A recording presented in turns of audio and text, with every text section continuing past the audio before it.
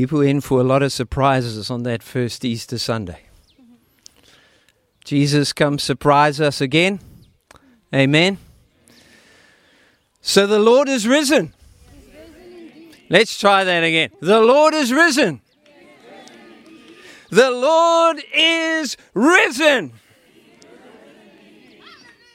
Yes.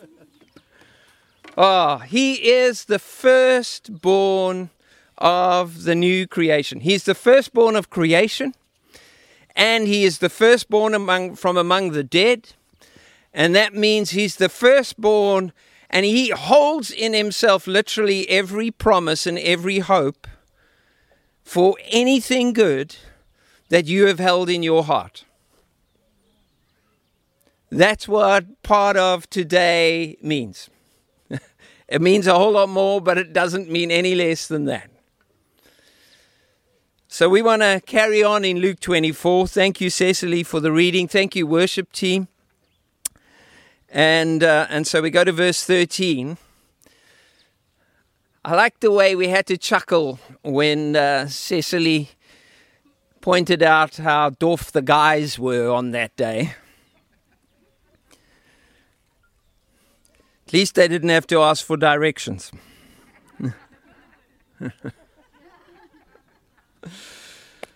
So on the same day, verse 13, Luke 24, two of them were going to a village called Emmaus, about 11 k's from Jerusalem. Won't you just check we've got that right on the recording? There should be a little dot there. Thanks. And my greetings to everyone online. It's great to have you with us. As they were talking with each other about everything that happened, they discussed these things with each other. Jesus Himself came up and walked along with them. But they were kept from recognizing Him. And He asked them, "What are you discussing as you walk along?" And they stood still, like they just stopped, their faces downcast. And one of them, named Cleopas, asked Him, "Are you the only one visiting Jerusalem who does not know the things that have happened there in these days?" "What things?" he asked. "About Jesus of Nazareth," they replied.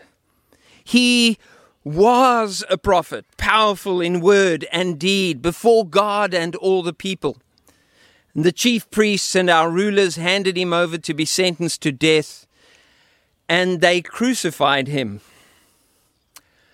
But we had hoped." Notice the tense. We had hoped that He was the one who was going to redeem Israel.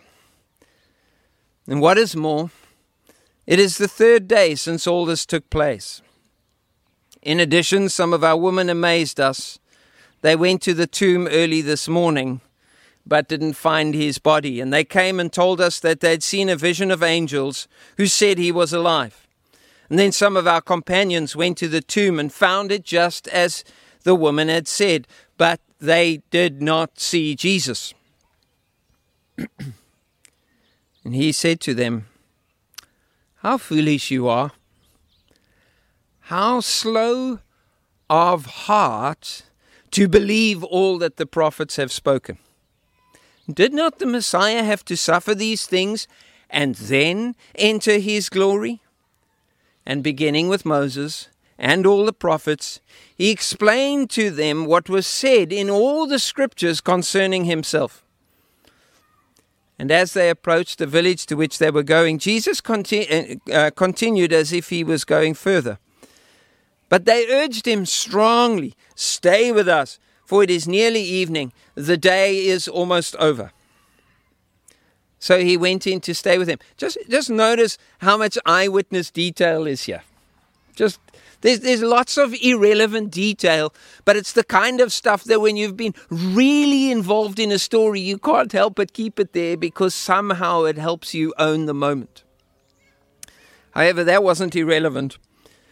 When He was at the table with them, He took bread, gave thanks, broke it, and began to give it to them. Then their eyes were opened and they recognized Him, and He disappeared from their sight.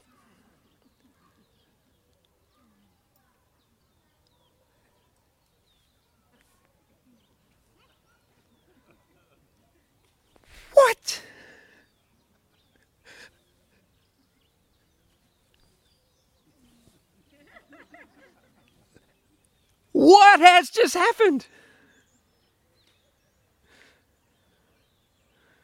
Then they asked each other, were not our hearts burning within us when he talked with us on the road and opened the scriptures to us? And they got up and returned at once to Jerusalem, and there they found the 11 and those assembled together, and saying, it is true, the Lord is risen and has appeared to Simon. And they're going like, oh, spoiler alert. Then the two told what had happened on the way, how Jesus was recognized by them when he broke the bread. And while they were still talking about this, Jesus himself stood among them and said, Shalom. Peace be with you.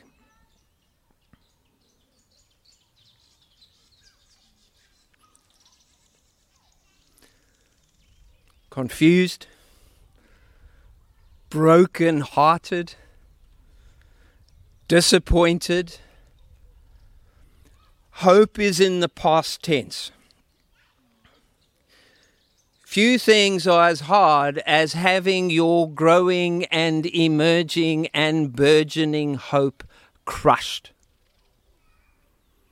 The Jews had suffered for generations under oppression, one occupying power after another, suppressing freedoms, defeating their armies, imposing alien rule.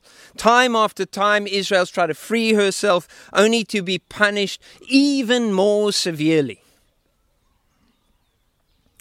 Now Jesus had come and hope had started to rise. People were daring to believe that Israel might be rescued and redeemed. He is powerful in their words, in word and deed before God and the people. Everyone knew it. His deeds, his words count in heaven and they count on earth, and they know without a shadow of a doubt he's at very least a prophet. But they had hoped for a whole lot more. Hope is in the past tense. They had started to believe that he was more than a prophet. They had started to believe that maybe he was the long-awaited Messiah, the Christ, the Anointed One, the King. And their hope, their expectation was that he would, in their words, redeem Israel. But no more. Hope has been surrendered to the past tense. Can I ask you this Easter Sunday, what hope have you surrendered to the past tense? What hope once lived in you, once even hoped in Jesus, that seems to have been taken from you and is lost in your past? Jesus wants to meet you on the road you're walking today and let hope live again. But the first thing is that he's going to have a bit of a chat with you. How does Jesus respond to their devastation, disappointment, and lost hope? Well, the first thing he does is he bombs on them. He rebukes them. I mean, what else must he say? I mean, he's very gracious with Mary in the garden. He takes time, lets her see him, calls her by name. You know, it's amazing when you're not expecting to see something, how hard it is to see it. So there Jesus is in front of Mary and she's not expecting to see him, so she doesn't. What you expect to see is often what you will see. in spite of who stands before you on Resurrection Sunday. And what do you expect someone to walk next to you? They were kept from recognizing him. Now, was that an act of God? Was that an act of the Holy Spirit? Or was that an outcome of the same kind of thing going on in their lives? They were just kept from recognizing him. Why? Because they just didn't have a framework. The term he uses, he says, why are you so foolish? It's not moral foolishness. He says, you guys are being doof. You're not thinking. It's a term for failure to do the thinking. You're not thinking enough. You've not applied your minds to what God has said and to what Jesus had been teaching and, for months and weeks getting this in. And so Jesus is like listening to them and he's, come on guys, are you serious? Who's not the sharpest tool in the shed right now? He's just, your confusion is self-inflicted. Magdalene had been so grief-stricken she couldn't see that Jesus was alive. She couldn't stop crying enough to open her eyes.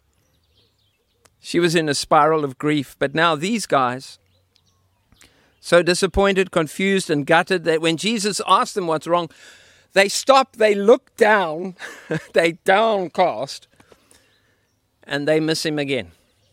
Sometimes the absence of hope in our hearts can keep us from the presence of Jesus.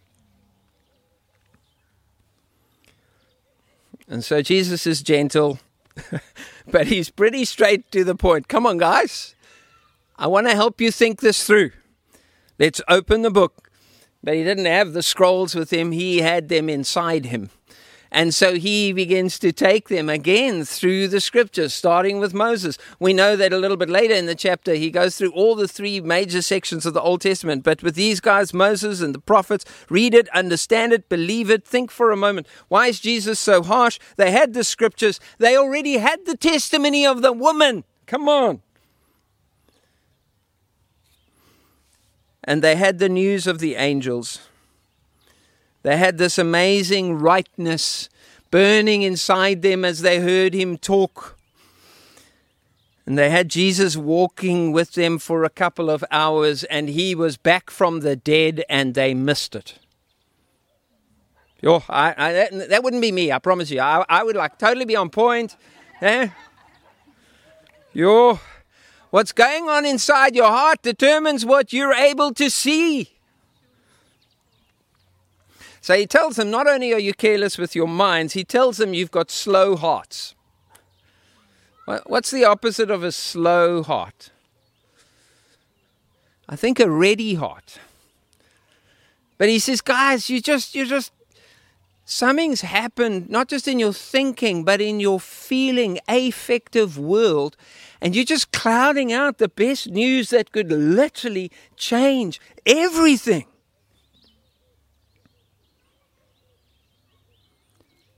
What does it look like to have a ready heart? Open your Bible and go, on your marks, get set. Go. You're so ready. So he points them back to the scriptures. It's so crucial.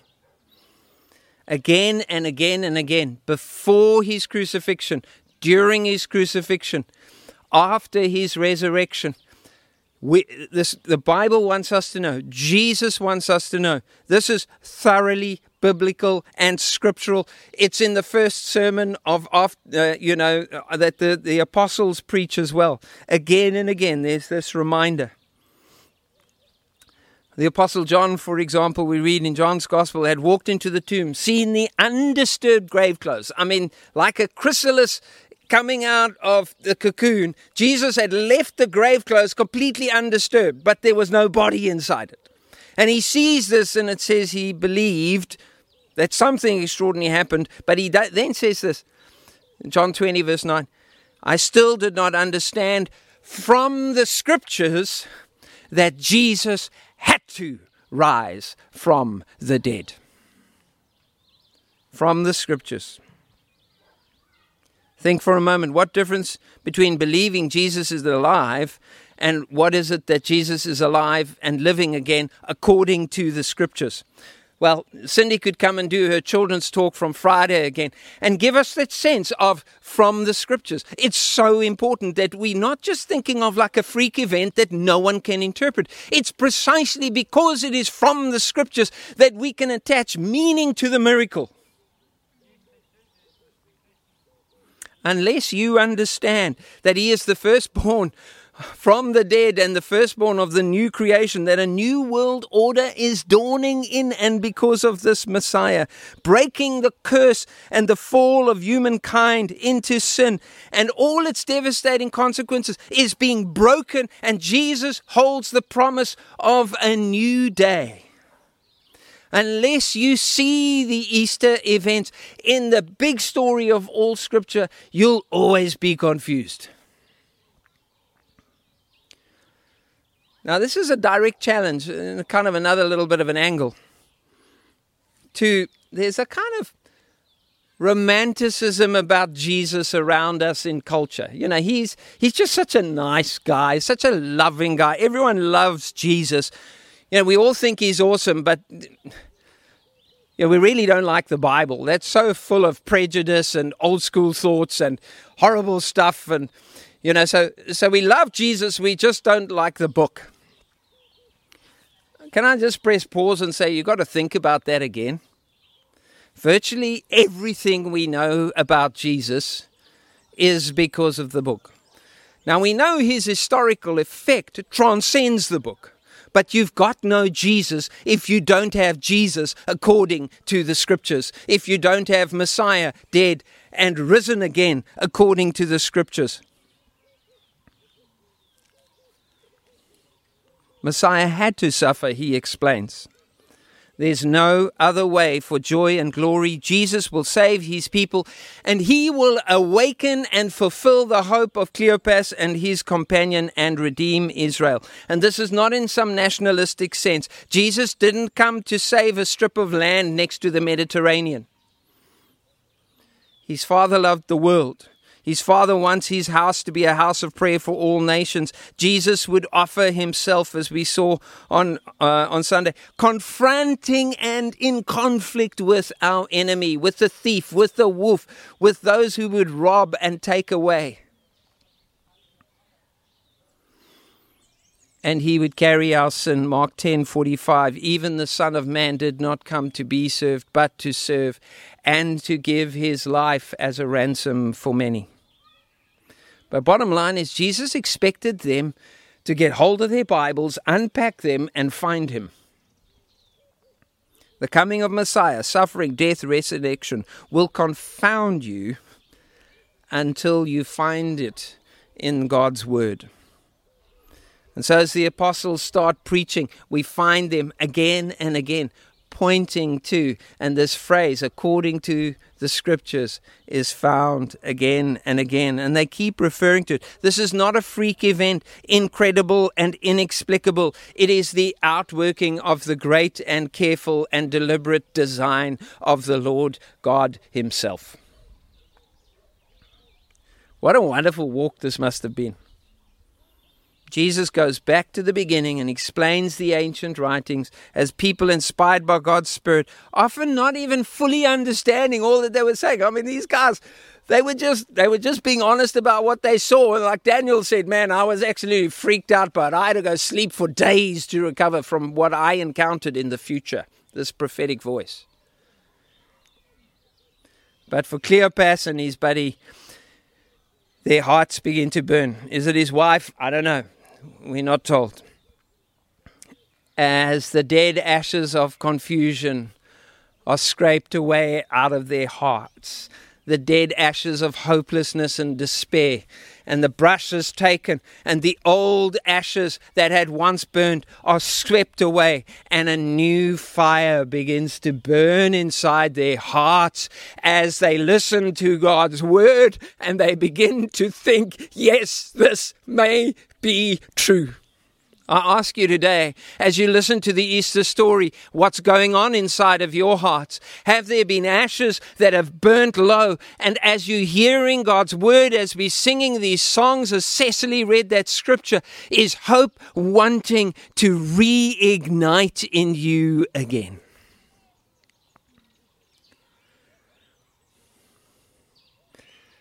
Jesus corrects them, Jesus teaches them, and then Jesus accepts their invitation. Jesus makes as though he's going to continue on a journey, not because he's pretending, but because he will honor their choice of whether they want him to stay or not. Leon Morris said, without their invitation, he would not have stayed. It's quite a thought on this Easter Sunday. Without their invitation, he would not have stayed. Of course, Jesus wanted to finish this time with them. Of course, Jesus wanted to bring it all together. But they needed to say, won't you please come? Won't you stay? Please don't leave.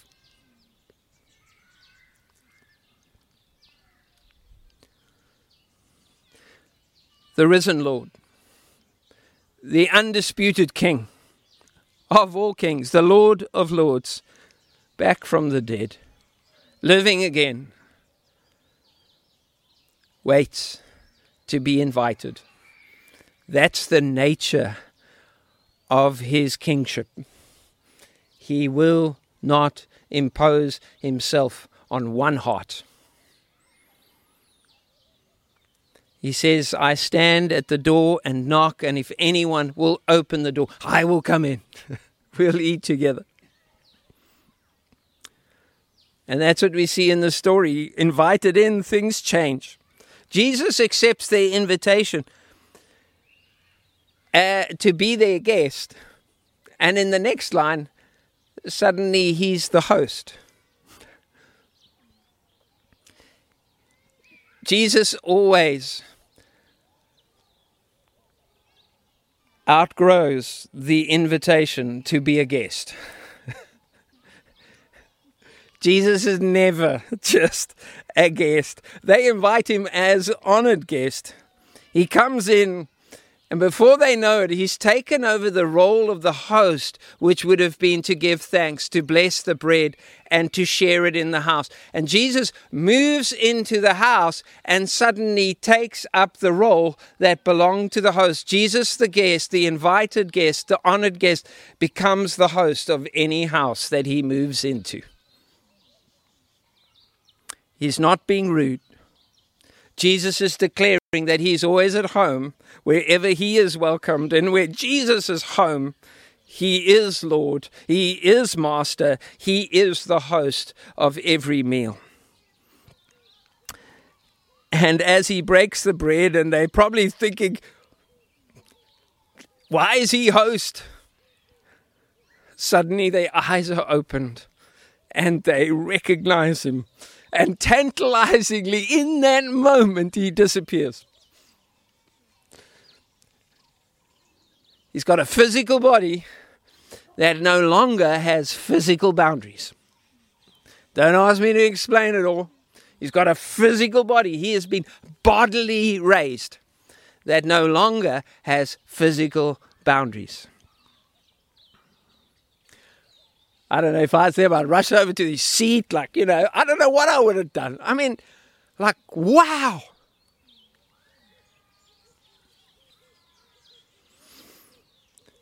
Any case, did not our hearts burn?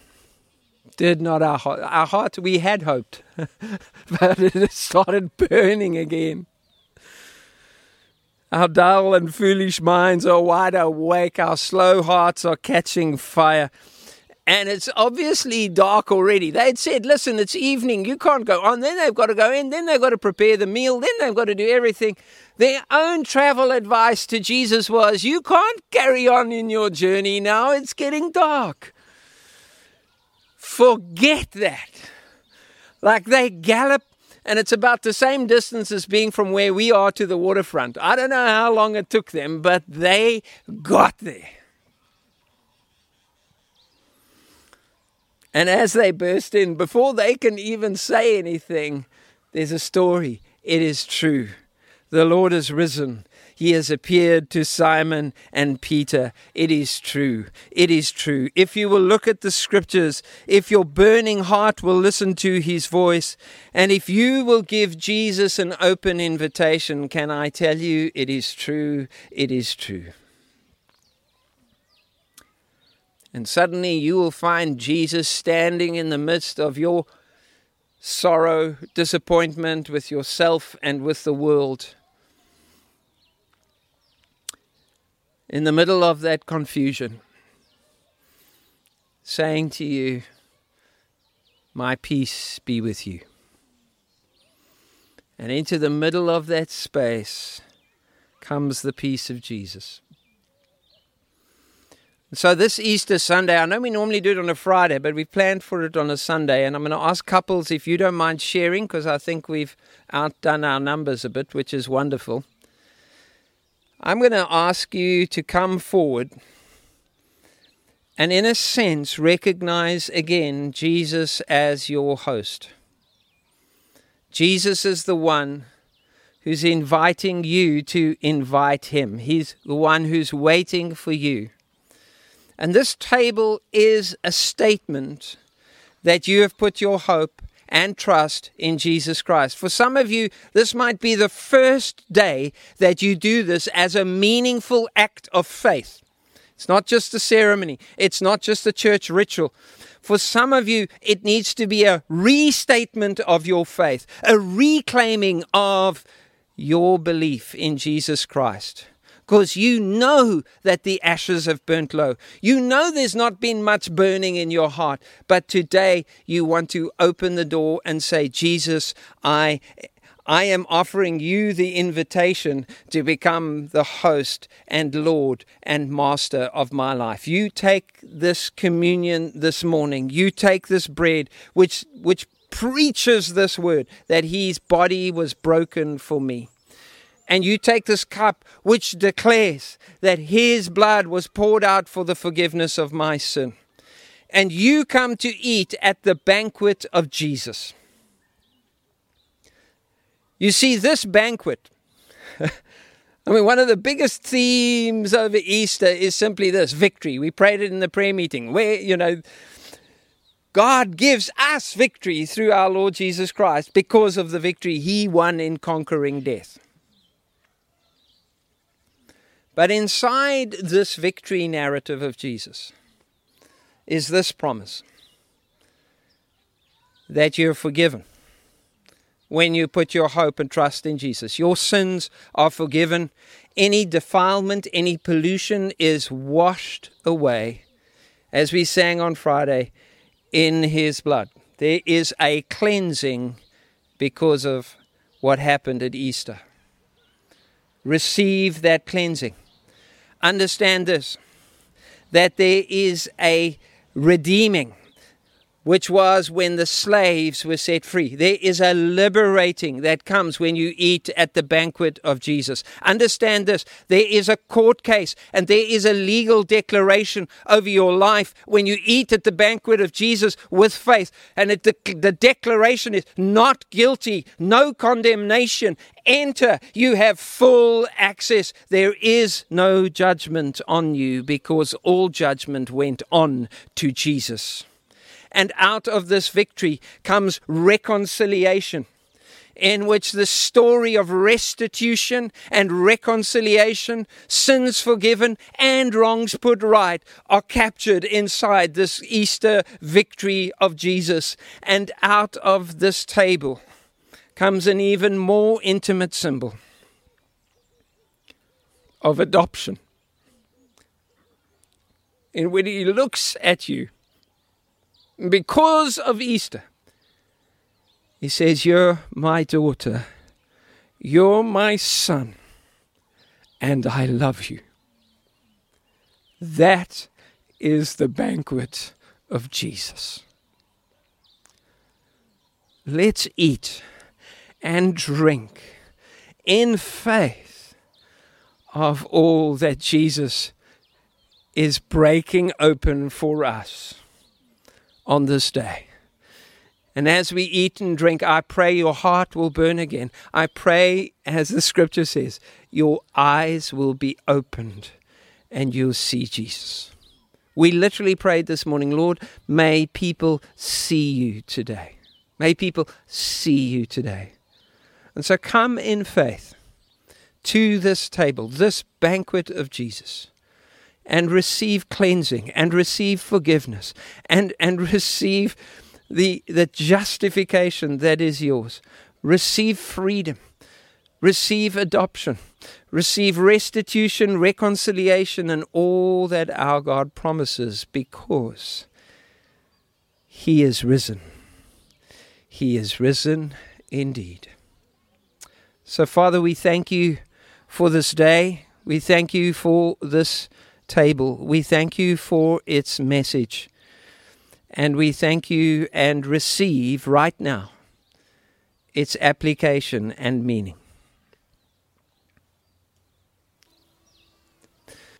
So, Father, we give these holy moments to you. In Jesus' name, amen.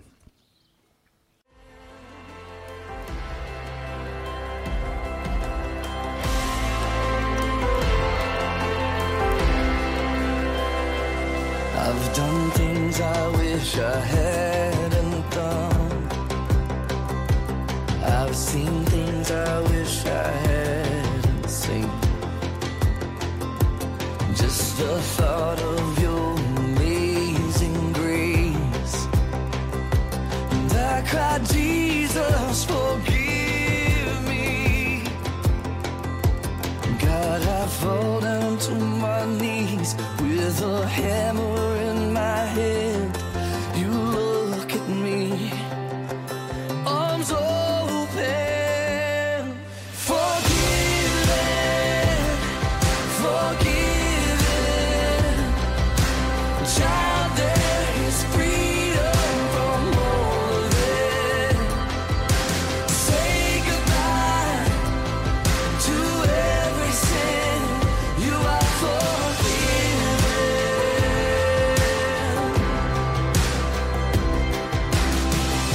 I could have been 6 feet under. I could have been lost forever. Yeah, I should be in that fire, but now there's fire inside of me. Here I am, a dead man